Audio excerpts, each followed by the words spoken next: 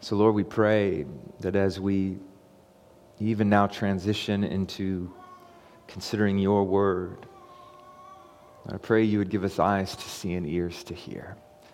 Because God, we are reminded that what we need more than anything is to hear from you. Give me physical and spiritual strength to preach your word to your people. It's in Jesus' name we pray. Amen. Amen. Judges chapter 1. We're going to take a look this morning at the entire first chapter, but I'm not going to read it all to you right now, but I want to invite you to stand out of reverence for God's word as we read Judges chapter 1, beginning in verse 1, and we're going to read through verse 7, and then we're going to jump over to the beginning of chapter 2 and read verses 1 through 5. So Judges chapter 1, beginning in verse 1. It says, "After the death of Joshua, the Israelites inquired of the Lord, 'Who will be the first to fight for us amongst the Canaanites?' And the Lord answered, 'Judah is to go. I have handed the land over to him.' Judah said to his brother Simeon, 'Come with me to my allotted territory, and let us fight against the Canaanites. I will also go with you to your allotted territory.' So Simeon went with him. And when Judah attacked, the Lord handed the Canaanites and the Perizzites over to them. They struck down 10,000 men in Bezek.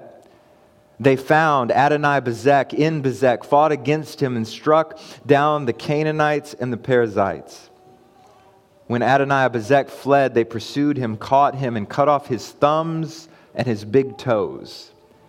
Adonai-Bezek said, 70 kings with their thumbs and big toes cut off used to pick up scraps under my table. And God has repaid me for what I have done.' They brought him to Jerusalem, and he died there." Jump over to chapter 2, beginning in verse 1. It says, "The angel of the Lord went up from Gilgal to Bochim and said, 'I brought you out of Egypt and led you into the land I had promised to your fathers. I also said, I will never break my covenant with you. You are not to make a covenant with the inhabitants of this land. You are to tear down their altars, but you have not obeyed me. What is this you have done? Therefore I now say, I will not drive out these people before you. They will be thorns in your sides, and their gods will be a trap for you.' And when the angel of the Lord had spoken these words to all the Israelites, they cried out loudly. So they named the place Bochim. They offered sacrifices there to the Lord." This morning we're going to begin with the introduction and consider the compromise of a nation. You may be seated. The compromise of a nation. In 1939, World War II began. And after a pact was made between Joseph Stalin of the Soviet Union and Adolf Hitler of Germany, the invasion of Poland began. And so on September 1st, 1939, Germany attacked Poland by coming from the east, and Russia the other way around, sorry. Germany came from the west, and Russia came from the east. Now, Poland on its own didn't stand a chance, but in theory, Poland should never have been alone. Prior to World War II ever beginning, after World War I, Britain and France made a pact with Poland that if Germany ever invaded again, they would be right there to fight alongside of them. The problem came in that when Germany invaded Poland, though Britain and France declared war 2 days after the invasion, they never actually entered into the fight. And what followed is what's known in history as the phony war. And so for 8 months, France and Britain, though mobilized, they never actually engaged in any real fighting. What's interesting is as historians look back on that decision by France and Britain, they're able to identify that this single decision was one that could have ended this catastrophic war before it ever really began if they would have kept their word. You see, Hitler, for as crazy and evil as that man was, he was a brilliant military strategist. And see, Hitler was banking on Britain and France not actually keeping their word. He knew, there are even recorded statements from Hitler which confirm that he understood that if France actually kept their word, if they would have invaded Germany on the eastern side while Germany was fighting Poland on the west, it would have been unlikely that Germany ever would have succeeded in invading Poland or doing the damage that they did throughout World War II. But Hitler was banking on this one fact, that he did not believe that France and Britain would keep their word. Why? Because they were tired.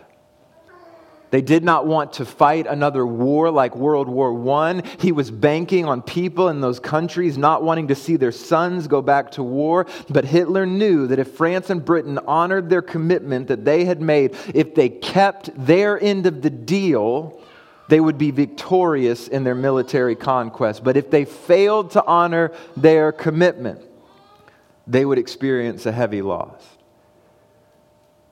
See, the reason that's so interesting to me is because the nation of Israel finds itself in a very similar place. They have enemies in front of them, and they have the opportunity for victory. Not because they've made treaties with other powerful nations, not because of their strategic planning, but the reason they have the opportunity for victory is because they do not fight alone. Their God fights with them. But what we will soon see is that they fail to obtain the victory that is in front of them. They fail to obtain the victory because they don't keep their end of the bargain. And again, this morning we're starting a series in the book of Judges, a series I've entitled Broken Leaders in God's Unbroken Promises. And so I'm going to give you forewarning here, okay? These next couple weeks are going to be very introductory in nature. We've got to set the scene a little bit. We got to go back in history, do some digging. So before we can ever actually look at the judges and who they were and what they did, we've got to make sure we understand what's going on in Judges, what the book is all about. And in Judges, we encounter a book which records for us the story of Israel as they've entered the promised land. God has been faithful. He's done what he said he would do. And Judges records the time frame that, if you will, is sandwiched between Moses and Joshua as the leaders and King David on the other side. So it's the story of Israel in between Joshua and King David. And Judges as a whole is a book of painful disobedience. As we'll see, rather than the people growing closer and closer to God with each and every generation, they grow further and further from Him. And the cycle repeats throughout the book, a cycle that reflects the pattern that so many of us experience in the Christian life, a pattern of the people sin. And they're overcome by a foreign ruler as a result. And in despair and desperation, they cry out to God. God, who is a promise-keeping God, hears their cries and raises up a judge to deliver them from the hand of their captor. And then as time progresses, and as a result of a failure of leadership, the people once again forget about God. And the cycle starts again. As Judges 2:19 teaches us, whenever the judge died, the Israelites would act even more corruptly than their ancestors, following other gods to serve them and bow and worship to them. And they did not turn from their evil practice or their obstinate ways. And with each cycle, with each one of those patterns, not only do we see a decline of the people, but we see an overall decline in the character of the judges themselves. That's your Cliff Notes version of it. The judges at the beginning are the best of them. The judges at the end are the worst of them. Especially Samson. That dude's rough. And the book of Judges, it focuses on God's sovereignty, man's responsibility, and the need for faithful leaders. Now, I have to give you a little background as to how the nation of Israel got to this place and what leadership in the nation looks like. Again, we're not going to cover everything this morning in terms of background because we've got a few weeks to lay this foundation before we meet the judges themselves. But I want to show you how the people of God are structured, because a change has taken place. A very significant change has taken place in Israel. The book of Judges begins with two different introductions. And what we'll see at the end is it actually ends with two different conclusions. So there are two introductions. And what we're looking at this morning is the first introduction from chapter 1, verse 1, and it goes all the way to chapter 2, verse 5. And both of the introductions are focused on two different areas of failure among the people. So the first introduction, what we're looking at this morning, is their civic failure, meaning how the people of God as a whole, as a nation, failed to do what God had called them to do. As a geopolitical people, how they as a nation failed to accomplish what God had told them to accomplish. And the second introduction, what we'll look at next week, focuses more on the religious and moral failures, not necessarily of the nation as a whole, but as individual members of it. And both introductions in verse 1:1 and in chapter 2, verse 6 begin with a reminder of the truth that Joshua has died. You see there in verse 1 that the story picks up with Joshua's death, and it says, after the death of Joshua, the Israelites inquired of the Lord, who will be the first to fight for us against the Canaanites? So let me dive a little bit into this background here. I promise I'm going to get to some application. I'm going to draw it out. We have to go back a little bit to understand where the nation is and the progression that it took to get to this place. So we have to go back to when the people were in slavery in Egypt. If you remember in Exodus chapter 3, God appoints Moses as the leader of Israel. Remember that whole incident with the burning bush? And God calls to Moses and basically tells him, you're going to be the one who leads my people out of slavery in Egypt into to freedom in the promised land. And by and large, Moses does that. He leads the people out of Egypt. They're in the wilderness. Moses receives the law and he leads the people for some time. But then, as they're drawing nearer to the promised land, Moses sins. And as a result of this particular sin, Moses is prohibited from entering the promised land. And so God tells Moses who to appoint as the next leader of Israel, who the person will be who will actually lead them into the promised land. And in Numbers 27, God tells Moses that Joshua will be his successor. And so in Deuteronomy 31, verses 7 and 8, during Moses' final address, we read this. It says, Moses then summoned Joshua and said to him in the sight of all of Israel, be strong and courageous, for you will go with this people into the land the Lord swore to give to their ancestors. You will enable them to take possession of it. The Lord is the one who will go before you. He will be with you. He will not leave you or abandon you. Do not be afraid or discouraged.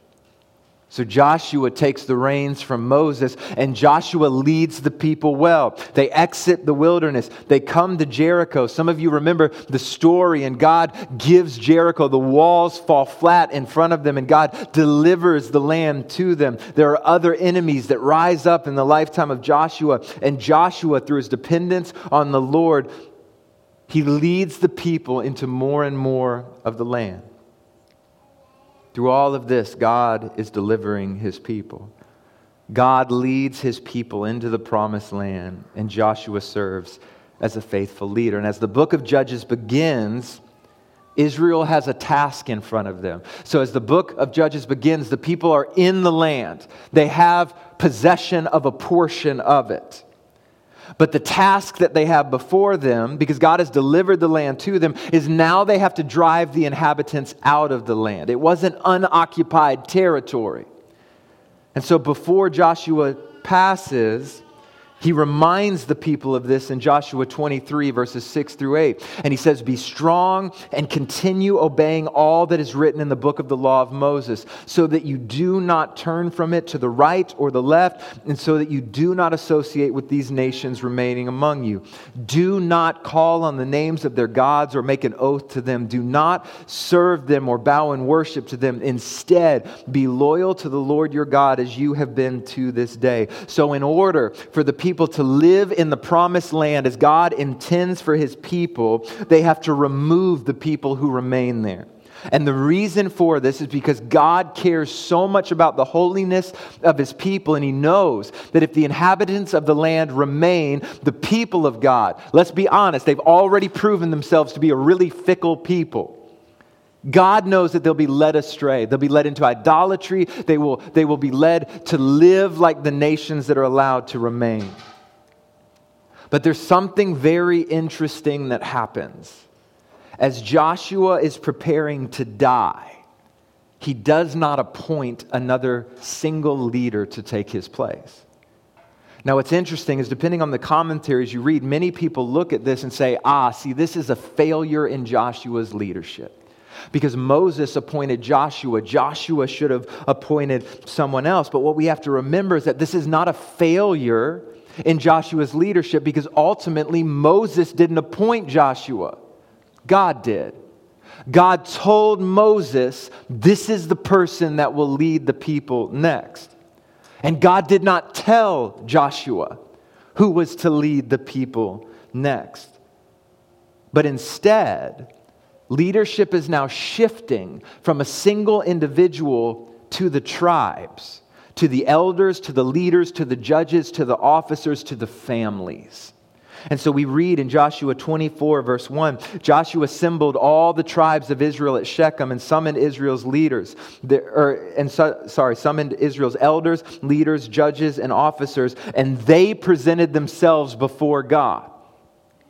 And then beginning with Abraham, Joshua reminds them of all that God has done, of the promise he made to Abraham, of how God has been faithful to deliver them out of Egypt, how God was faithful to crush the Egyptian army, how at every turn God has not failed to keep his promise. And then he makes this statement in Joshua 24, verse 15. And often we use this as a text for individual families, and it's not a bad thing to do that, but this is actually Joshua giving the charge to the next generation of leaders.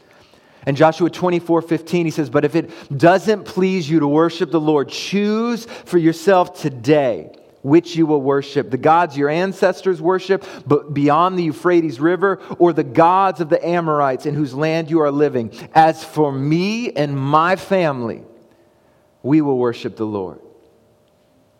And so what is taking place is that leadership is not placed on an individual person. It's placed on the people. It is the responsibility of the elders, of the officers, of the judges, of the families to follow God or to not follow God. So for the first time, leadership is dispersed among all the people. They are responsible to be obedient to a God who has proven his faithfulness. And what we see in the first introduction here in chapter 1 is that as a nation, they failed to be obedient to what God had called them to. This morning, there are 4 things I want you to see as we consider the state of Israel prior to the judges. And I hope, as we work through this, to draw out a little bit of application for you along the way. I'm just going to say, one of the hardest things for me to teach is a lot of narrative and specifically history, because it's difficult to draw out application for you. But I'm going to do my best. I think I got some things in here that you can hold on to and walk out of this place. But ultimately, we're setting the scene for the nation of Israel and the context for when the judges show up. But here's the first thing that I want you to see this morning. I want you to see God's faithfulness and the nation's compromise. God's faithfulness and the nation's compromise. So leading up to Joshua's death, Israel had already experienced the faithfulness of God. So much so that Joshua is able to say before he dies in Joshua 21:45, none of the good promises the Lord had made to the house of Israel failed. Everything was fulfilled. That is a bold declaration from Joshua, that none of the good promises the Lord had made to the house of Israel failed. Everything was fulfilled. Side note, that's good news for you and me, because our God is an unchanging God. And that means that every promise he has made to you has come true, because he does not fail. Everything is fulfilled. But so God has led them into the promised land. The people are there, and God is giving more of it to them. That's what we see at the beginning of the book. And initially, they start off well. We see it in Joshua 1, verses 1 through 11. After the death of Joshua, the Israelites inquired of the Lord, who will be the first to fight for us against the Canaanites? And the Lord answered, Judah is to go. I have handed the land over to them. And so Judah grabs his brother Simeon, and Simeon and Judah go to work. And they start driving out and taking more of the land. They start conquering more of this land that God has promised to them. And so though they're in the promised land, there's more work to be done. And here's what I want you to see. Notice at the beginning of that passage there in verses 1 and 2 where it says that they inquired of the Lord who will be the first to go fight against the Canaanites. And so initially, they're depending on the Lord. And as a result, they're experiencing victory. They're taking over the land. But remember, as God was faithful to His promise to give them the land, they had a responsibility. And their responsibility was to drive out anyone who was not the nation of Israel. So God is delivering more and more of what He's promised to them. But God is not removing the people. It's Israel's responsibility to go in after God gives them the land and remove the people who are there. But notice what we begin to see in verse 21. It starts a pattern in this first introduction. And verse 21 tells us, at the same time, the Benjamites did not drive out the Jebusites who were living in Jerusalem. And then jump down to verse 29. And you see this pattern develop. At that time, Ephraim failed to drive out the Canaanites who were living in Gezer. So the Canaanites have lived among them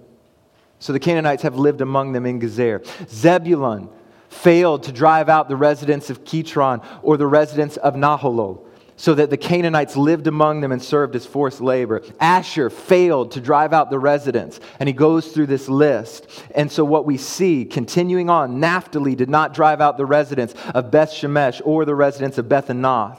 They lived among the Canaanites who were living in the land. Both the residents of Beth Shemesh and Beth Anath served as forced labor. Then the Amorites, they forced the Danites into the hill country, but they didn't allow them to go down in the valley, but they were still in the land. And what we see over and over and over is that God is faithful to do what He promised to do, but the people were not faithful to do what they were called to do. So I want you to get this, okay? Let me try to apply this to us. Their inability to drive out the nations was not because God failed them. It's because they failed God. And that reality is positioned to teach us a very significant truth. God's faithfulness in our lives does not remove our requirement to be faithful to Him. Let me say it another way for you in case you didn't get it. God is not going to do everything for you. Understand that, Christian. God is not going to do everything for you. He is not our divine butler who caters to our every wish and desire, even if those wishes and desires are good things. And here's the rub. Often we want God to fight for us in areas where He has said He will fight with us. We want God to fight for us in areas where He has said He will fight with us. And the reason that we are not seeing the fulfillment of the promise of God in our life, it's not because God is not active. It's because we aren't active. Let me try to give you a couple of examples to flesh out what I'm talking about here. Maybe you can relate. I'll throw myself on the chopping block for this one.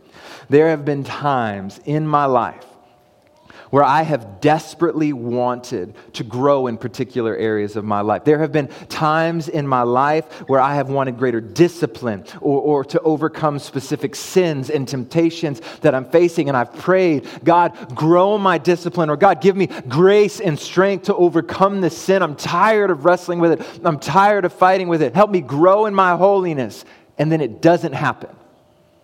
And in those times, I've been frustrated because I feel like it's God who's not listening to me.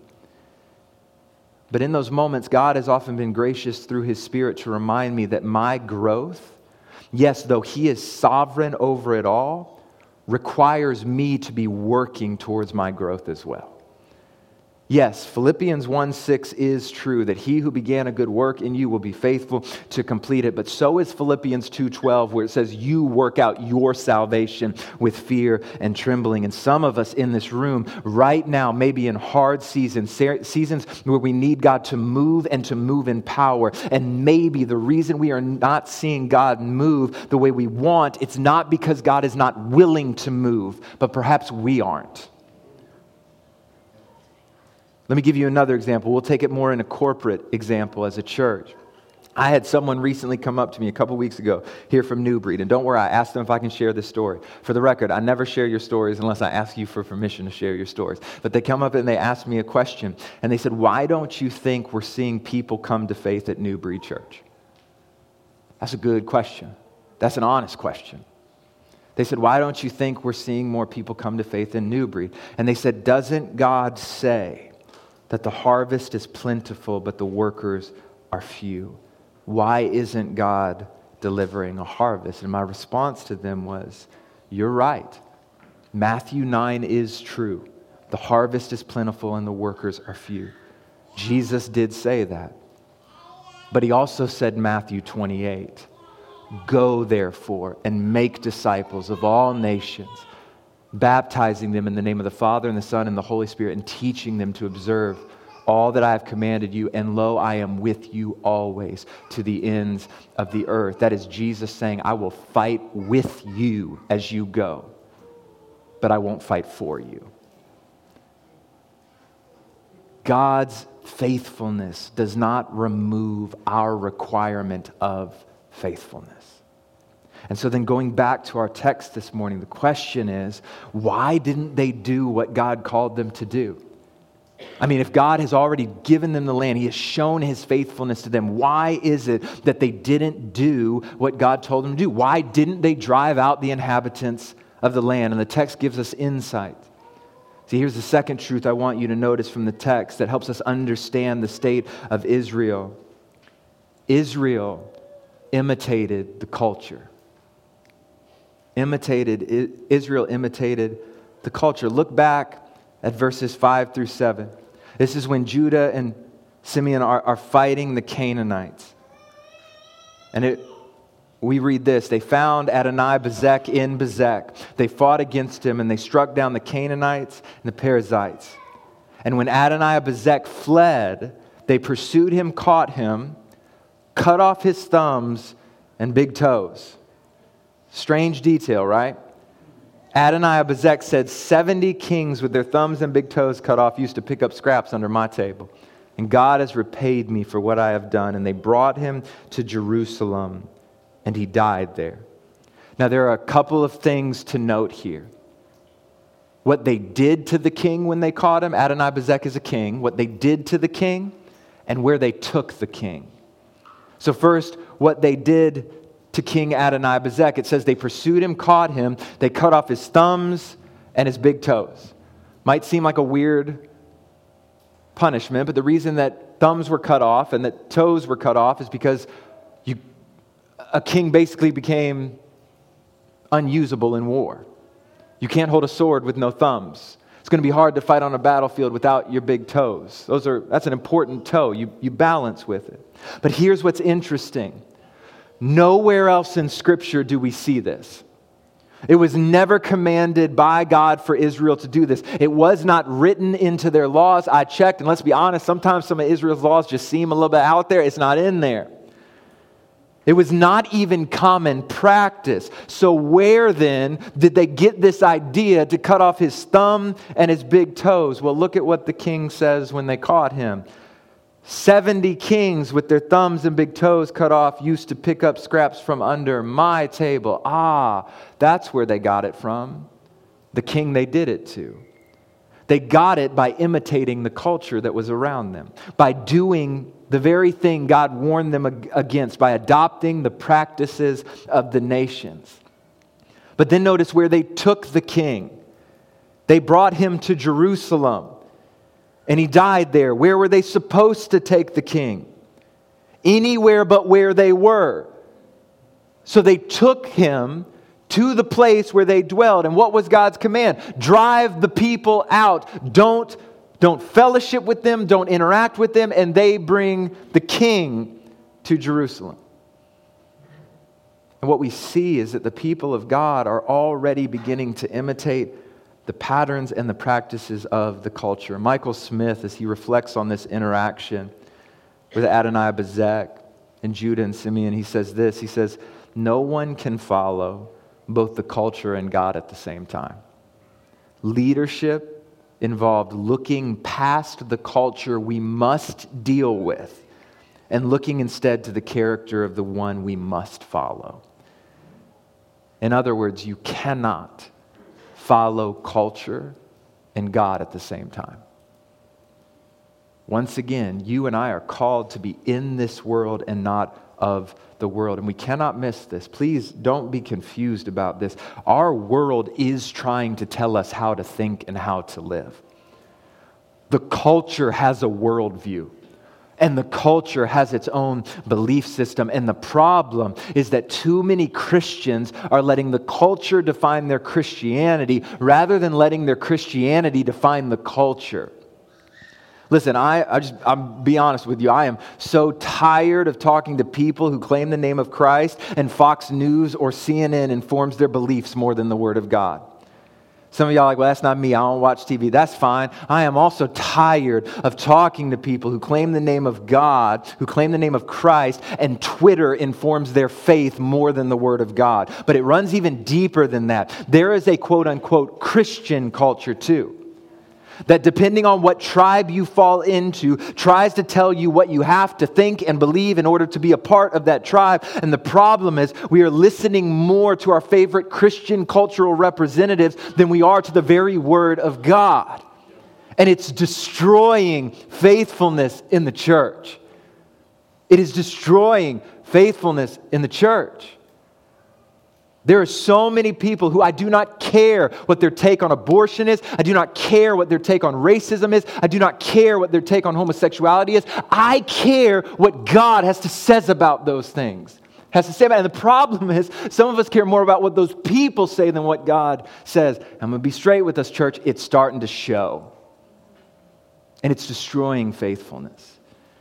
And if we are ever going to be what God has called us to be, if the church is ever going to do what God has called the church to do, at some point we have to look beyond the culture that we must deal with to who our God actually is and what He actually says, and then make the choice and decide, do we trust Him? Because here's what I want you to know. The culture will promise to save you, but it can't. The culture will promise to sanctify you, but it can't. The culture does not have within itself the power to fulfill the promises it makes, but God does. And here at the beginning of Judges, the people were swayed more by the culture than they were by their God. And so here's my question. Are you? Are there things right now that you believe that the culture agrees with, but you can't back it up with the Word of God? And maybe some of us don't even know how to answer that question because we've just assumed the culture was right and never taken it to the Word of God. And we see that even though God was faithful, His people were starting to imitate the culture. They were doing the thing that He warned about. But we actually see another reason why they compromised. A further explanation. Here's the third thing I want you to note. Israel feared the world. They feared the world. Not only were they imitating the world, but they also feared the world. So notice this. Judah, even after imitating the world, he did have some success. We read it in verses 1 through 11. God was still being faithful. He was still giving them more land, even though they were failing to drive out the people who were in the land. And then you come to verse 19, which is very interesting. And it says this: the Lord was with Judah and enabled them to take possession of the hill country. But they could not drive out the people who were living in the plain because those people had iron chariots. Now, at first glance, it may seem like, man, this is telling us that like God delivered the land to them, but God wasn't able to complete the job. Yeah, he gave them the land, but the other people had iron chariots, and that was just too much power for our God. And we know that isn't the case. Remember, God promised to deliver the land, and he never fails to deliver on his promise. So then where does the fault lie? Well, it lies in the fact that God expected his people to hold up their end of the bargain and to drive out the inhabitants. He would fight with them, but it was on the people to engage in the fight. So then maybe we could assume, well, what this is telling us then is that God is strong enough to do what he said that he would do, but the people weren't strong enough to do what they were supposed to do. And in some sense, that would be an accurate reading because they had iron chariots, right? Israel wasn't prepared to fight that. But what's interesting is God had actually already promised them this specific victory. Back in Joshua 17, verse 18, they're instructed about this very moment. And it says, because the hill country will be yours also. It is a forest, clear it, and its outlines areas will be yours. You can also drive out the Canaanites, even though they have iron chariots and are strong. Because yes, the people of God were not strong enough to defeat them on their own, but they weren't fighting by themselves. God wasn't going to fight for them, but he would fight with them if they would just trust him. God's already told them that the victory is theirs. They simply don't believe it. They are too afraid of what they see in front of them. They're too afraid of the world around them and what the world could do to them. And so they're viewing the conflict through only an earthly perspective. It reminds me of what David says in Psalm 20, verse 7. Some take pride in chariots and others in horses, but we take pride in the name of the Lord our God. And see, the problem for Israel was that they understood what God said he would do, but they also understood what was in front of them. And in that moment, they believed that God was not faithful enough to overcome what looked like insurmountable odds. Hear me, church. It's one thing to trust God when you can rationalize that if God lets you down, you have enough strength on your own to overcome. It's another thing to trust God when he is your only option. That was like the amen right there. That was it. But do we not so often function like that? Like, I'm going to trust God, but I've got my backup plan. Like, I'll trust him in this, but I know that like if he doesn't come through, this is a situation that I got enough financial backing, I got enough family support, I've got enough fill in the blank that if God doesn't come through, I'll still be okay. And that's what we assume faith is. But it's a whole different thing to trust God. We say, God, if you don't come through, I got nothing. I got nothing. And so what we see is that Israel appeared to be a nation that they trusted God when they had enough strength in themselves to cover if God didn't come through the way they wanted to. But here's a moment where they don't have that. If God doesn't show up, the iron chariots win.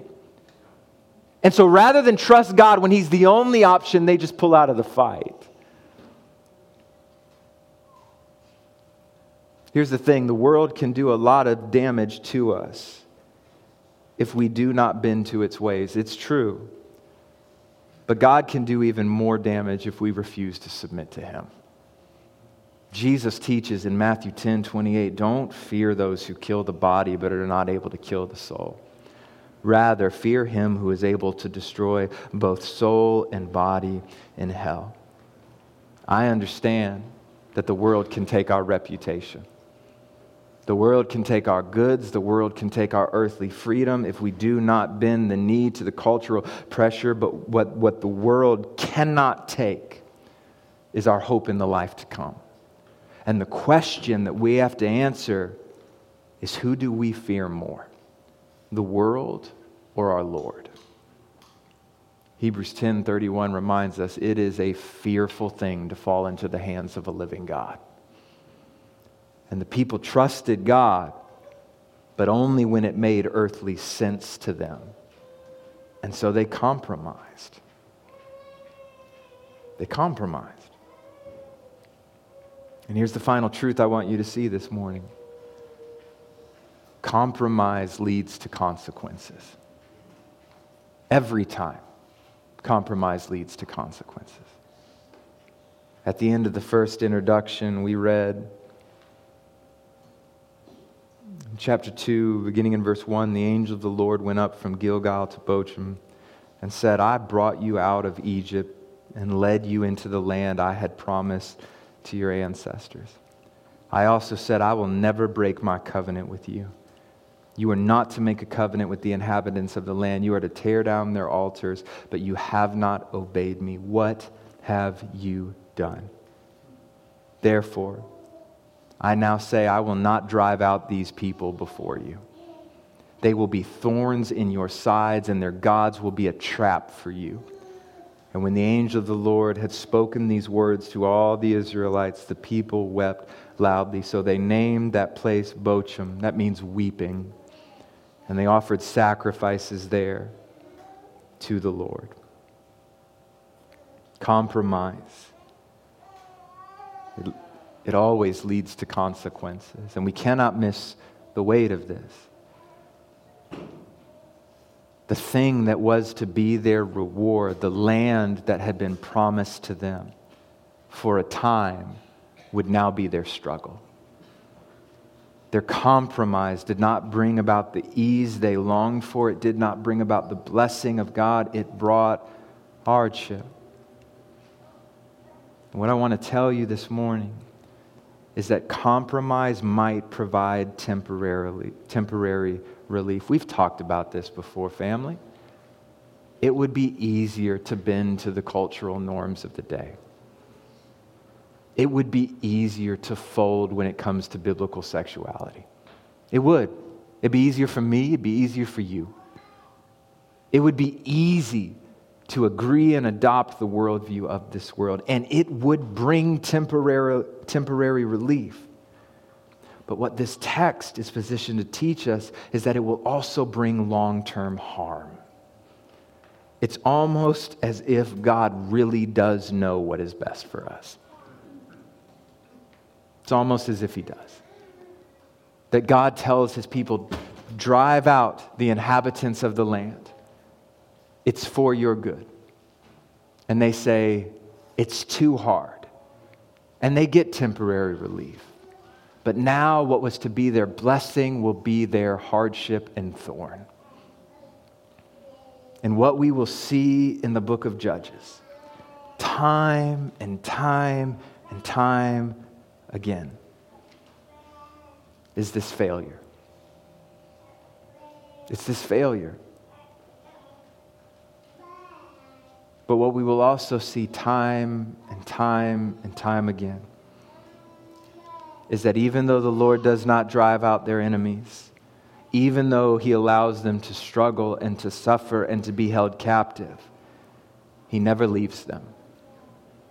In the midst of their failure, God does not abandon them. And we will see throughout this book that when the people of God abandon God, He refuses to turn His back on them because He is faithful. And the encouraging thing for us as we embark on this journey through the book of Judges is that our God never changes.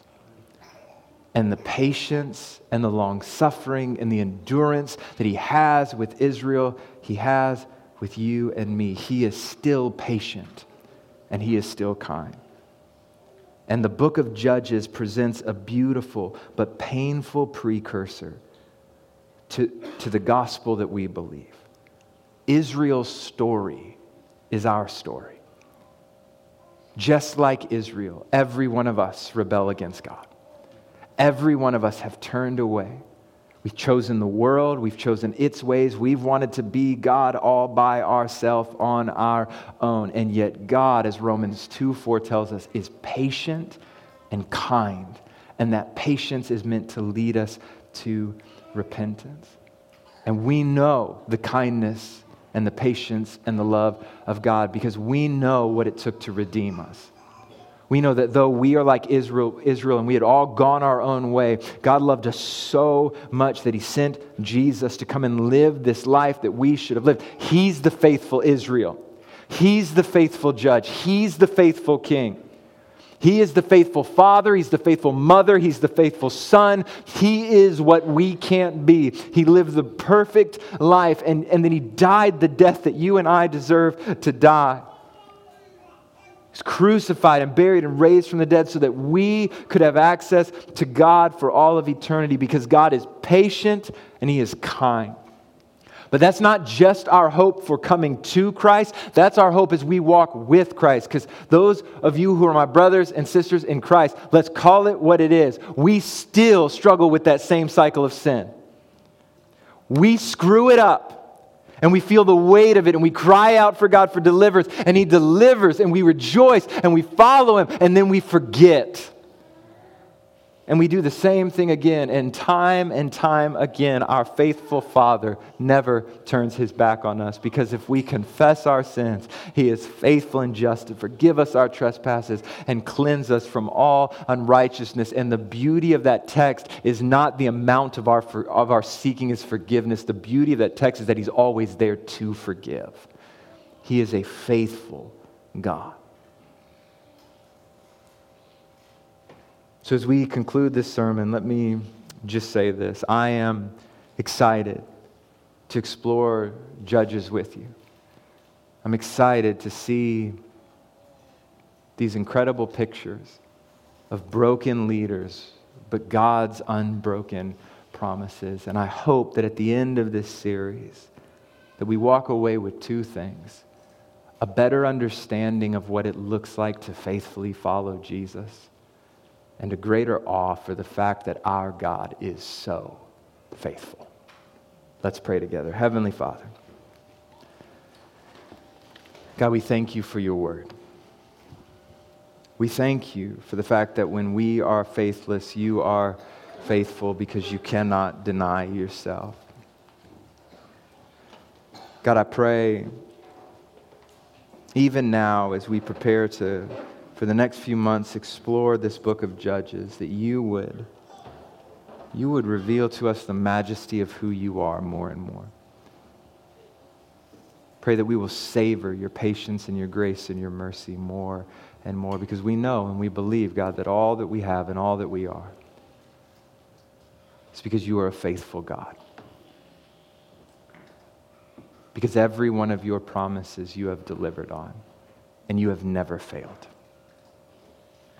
Because Your grace is still strong to save. And we give You all the praise and all the glory.